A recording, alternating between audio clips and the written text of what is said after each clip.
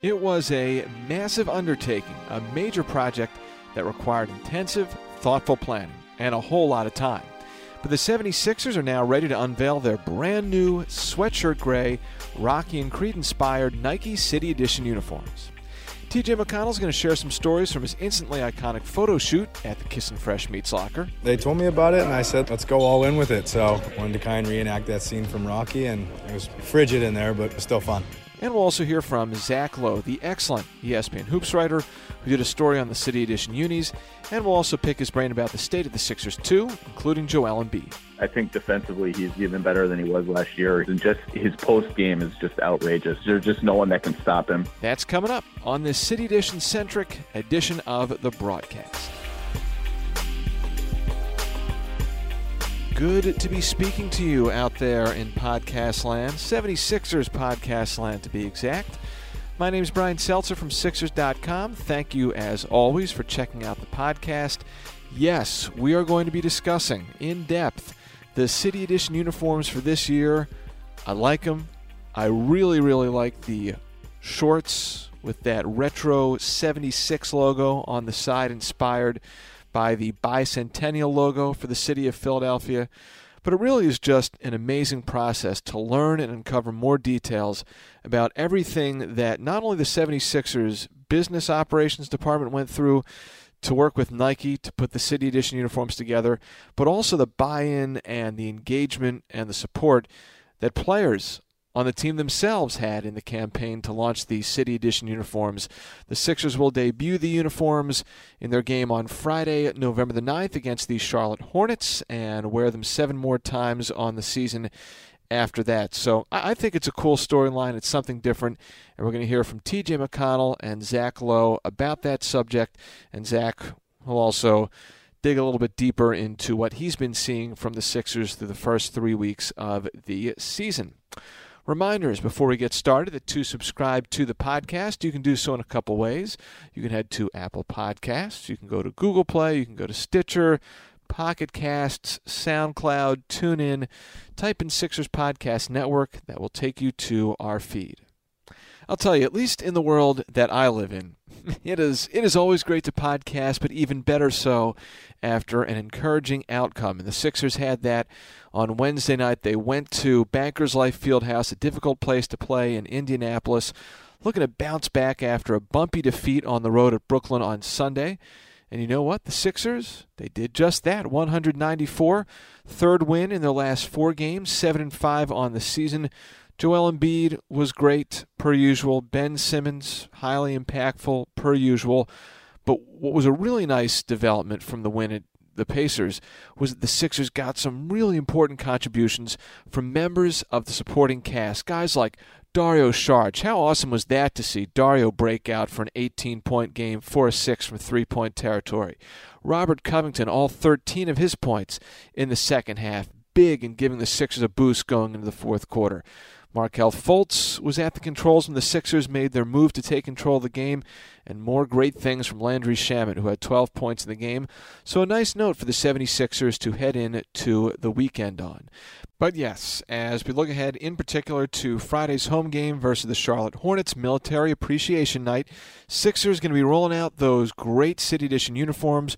We're going to get Zach Lowe's thoughts on those in just a moment. But first, let's go to TJ McConnell. TJ was involved in the Sixers marketing campaign launch for the City Edition uniforms. He'll talk to us about that. But we first started off our conversation after practice about how Brett Brown handles the team after a tough game like the one in Brooklyn, setting the tone for a bounce-back victory, the likes of which the Sixers had Wednesday in Indy. Keeping the spirits up, telling us what we did wrong, and we just have to be better. It's on us players. I mean, he could complain and tell us what we did wrong until he's blue in the face, but if we don't go out there and change it, there's really nothing he can do about it. So it's on us as a team, and he did his part as a coach to tell us what we did, and now we got to go fix it on the court. 3 weeks in, what have you liked? What do you think are some of the biggest areas for improvement? I just think offensively we've got to keep moving the ball, play with pace, and that'll lead to our defense. We're scoring and getting back, and that's where we're at our best is when our defense is set. We just gotta talk better, and like I said, play together as a team. All right, City Edition uniforms. First of all, give me your astute design eye review of the City Edition uniforms? That's not my line of work, so I think they're cool. Kind of shows the heart of the city, and I like the gray. It's a nice little change of pace, and hopefully we play well in them. I know you guys as players put in so much work preparing to go out there for a game, but when you read about the amount of thought the business side puts into the circle of stars, the sweatshirt gray texture, all that stuff, does that ever kind of like blow your mind that on the marketing side that much thought is put into it? I mean, you got to give them so much credit for being able to do something like that. So all credit to them, and for the amount of work they put in. Hopefully we can put that same amount of work on the court and play well. How did you get approached about the idea of going to Kissin' Meets for what is now a very instant, iconic photo? They told me about it, and I said let's go all in with it. So wanted to kind of reenact that scene from Rocky, and it was frigid in there, but still fun. Did you watch Rocky a lot back in your younger days? Back in the day, but I still could rewatch them again. Where will that photo in the McConnell household go? Next to the wedding pictures, do you think, or is there a place for it yet? I think that will be, right in the ceiling when we wake up, so we can both see that lovely picture in the morning. All right, TJ, thanks. Thank you. TJ McConnell. Rare does an interview go by where there is not at least some dose of tongue-in-cheek commentary from the fourth-year 76er. You've probably had to have seen by now the photo or photos from TJ at the Kissin' Fresh Meats factory locker in Fishtown just off of Delaware Avenue. It is great recreating that scene from Rocky with the black knit winter cap, the cut-off gray sweatshirt with another sweatshirt underneath it, the bloodied tape wrapped around the hands. Just phenomenal stuff. All part of the 76ers City Edition uniform launch. It's going to debut on Friday versus the Charlotte Hornets. We'll hear from Zach Lowe in a moment, but first, let me tell you about the Delaware Bluecoats' upcoming home season. It is going to start, because the 76ers Fieldhouse in Wilmington is still under construction. It's going to start at the Center, yes, the same building where the 76ers play, on November the 20th at 7 o'clock. And the big thing is this: the first 10,000 fans through the gates will receive a limited edition bobblehead of the big man himself, All-Star Joel Embiid. Tickets starting at just $15 for the lower bowl, and they are on sale now. A great opportunity to bring the family out, get them close to some live professional basketball action, and leave with a complimentary on-the-house Joel Embiid bobblehead. Here's the ticket information: Sixers.com/Bluecoats, or you can call 302-504-7587, 302-504-7587. Coats, coats, coats. Zach Lowe, one of the best basketball writers covering the NBA around. He is the senior writer for ESPN, and in addition to being able to break down all 30 of the teams in the league at the drop of a hat and probably tell you about each of the 17 players on each of those 30 teams, he is also big into marketing things around the league, whether it's court designs, jerseys. He also did an article on the Sixers City Edition uniform release called "Gonna Fly Now Inside the Sixers' New Rocky-Inspired Uniforms." And it is great to be able to welcome Zach to the podcast right now. Zach, what's up? Thanks so much for taking a few minutes. My pleasure. How you doing? Doing great. So let's just start and get right into it. What do you think of the unis? I like them. I like them actually more than I thought I would when I first saw them in person. Whenever that was. The actual jerseys themselves.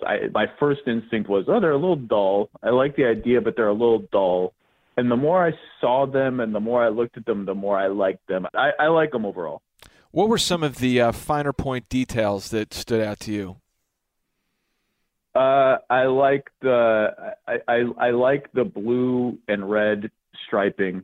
I think that gives it a little pop that it needed. Everyone's gonna love that, like that championship belt thing that goes along the belt area of the jersey. And I think it was a cool idea to go no letters. I think that's going to be controversial. There are only a couple of jerseys that have ever done that, but I just feel like if you're going to have 9,000 jerseys every year, like at least have some. You could at least go crazy on some of them. And that's kind of what the City Edition space should be for, right? I mean, it seems like it's something different, a place and space to experiment in, right?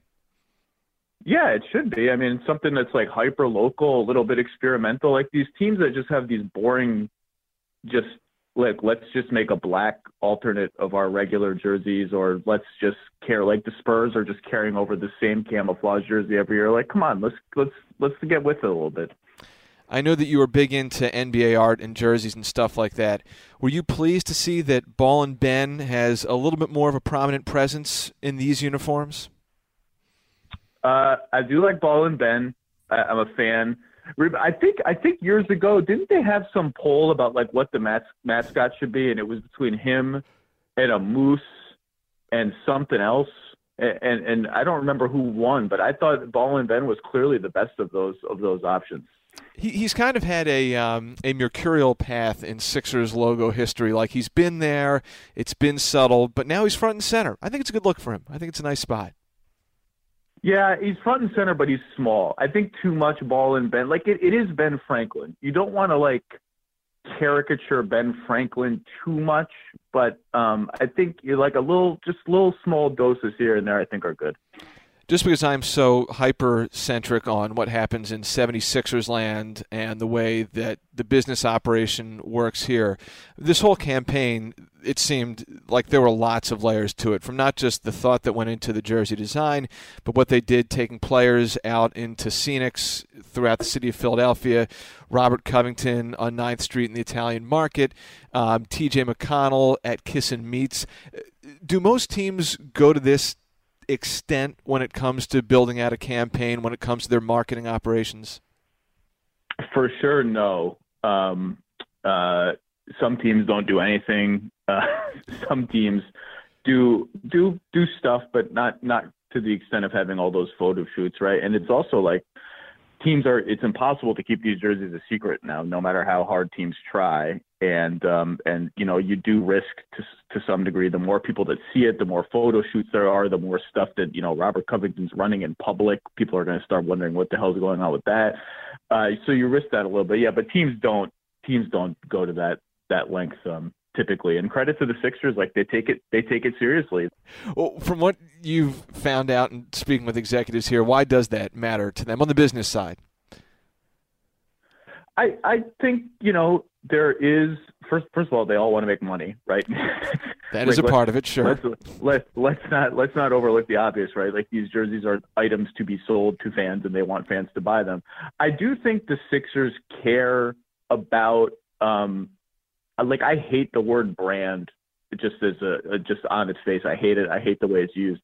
But I do think the Sixers have some sort of, it almost reminds me of the Celtics in terms of like they have a deep sort of respect and understanding for, okay, this is like an original NBA franchise essentially with like a pretty glorious and important history. And not only that, with an identity that's linked to American history, a system of iconography that's like, you know, red, white, and blue stars, all that. Like let's if we're going to deviate from that, or if we're going to if we're going to move away from that, like let's be careful, because that's a pretty significant like brand of art, a pretty significant look. And, you know, this is the franchise of Wilt and Dr. J. Like, let's not get a little too crazy.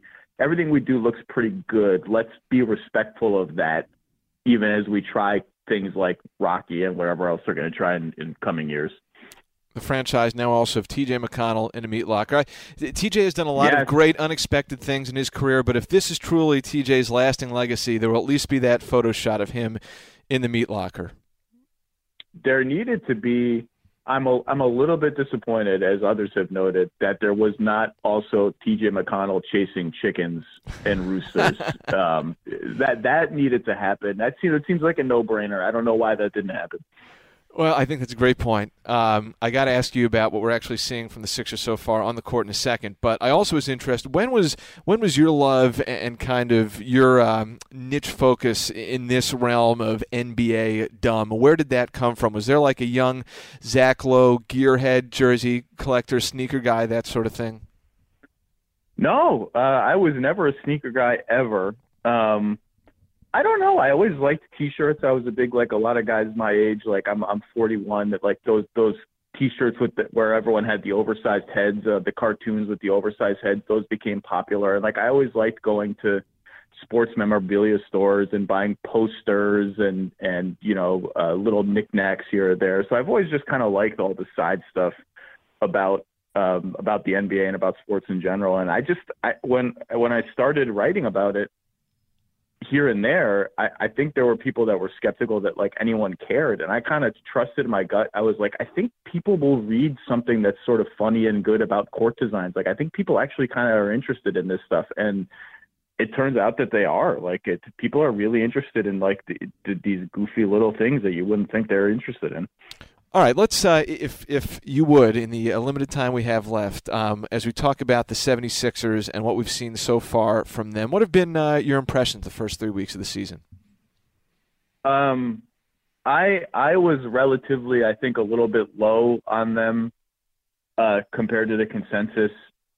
So I'm not surprised that they're having some hiccups offensively, trying to integrate Fultz and Simmons with Embiid and all that. Those are very Fultz and Simmons are very unusual offensive pieces, and it's been a little bit of a struggle and, figuring out how much to go back to that lineup with Redick that killed the whole league last year and some of their depth issues. But like, I've sensed, just sort of reading blog recaps of Sixers games that I haven't watched, nights I don't watch them.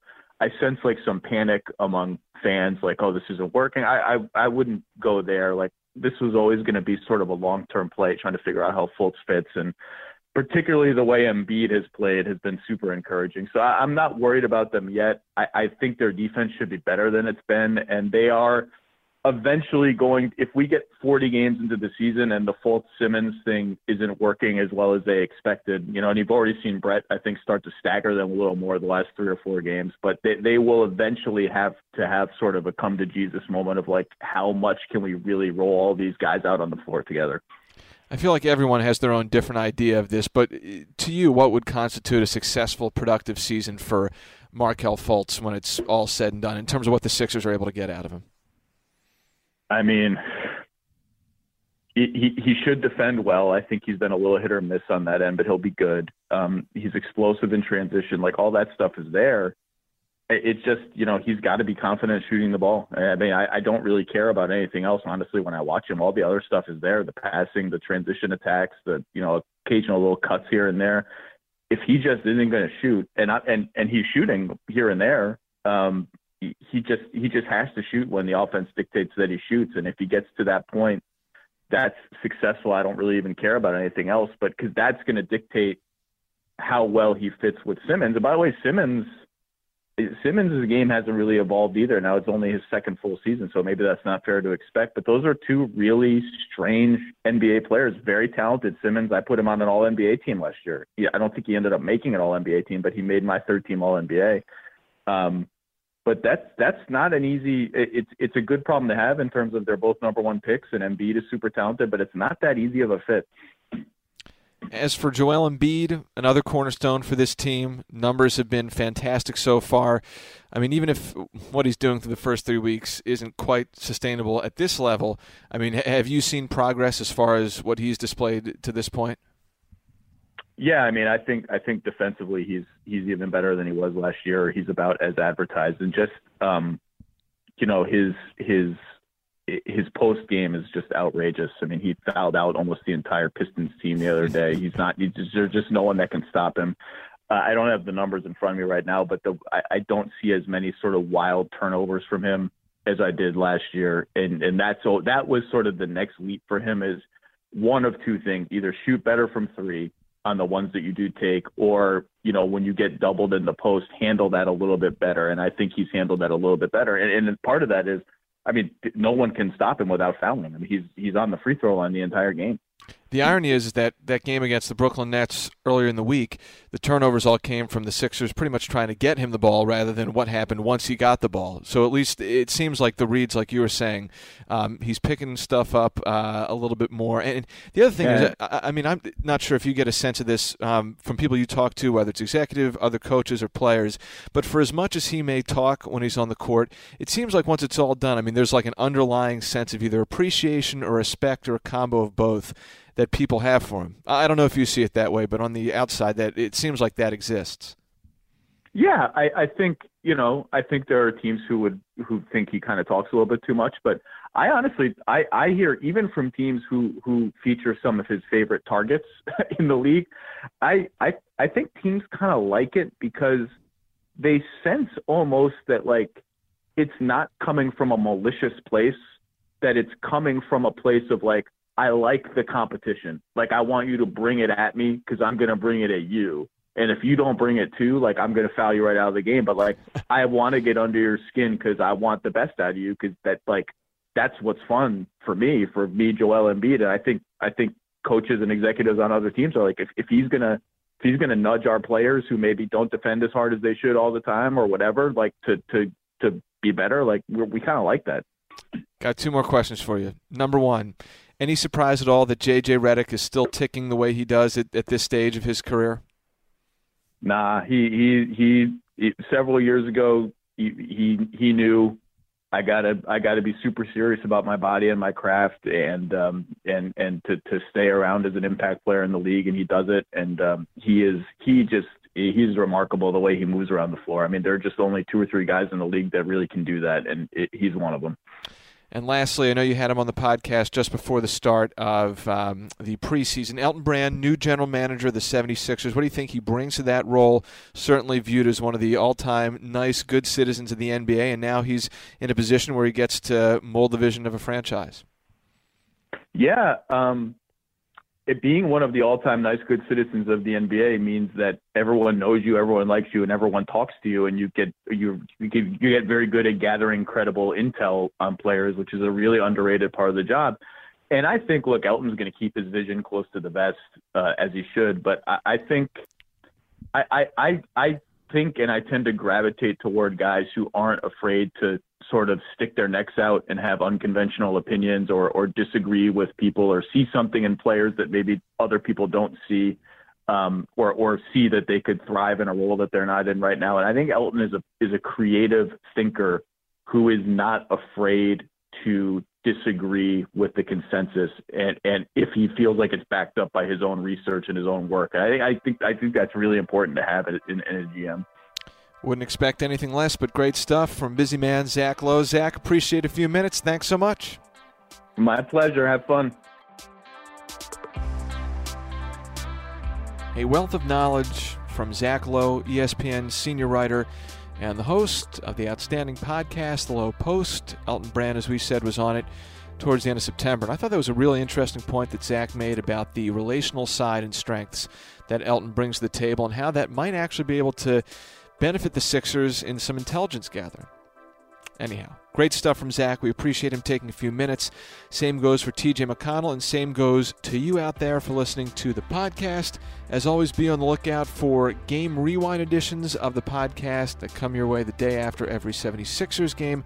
And also, if you're on the feed, check out the Sixers History podcast that our bud Curtis Harris did with some of the guys from Basketball Reference. Great stuff. All right, talk to you next time. See you.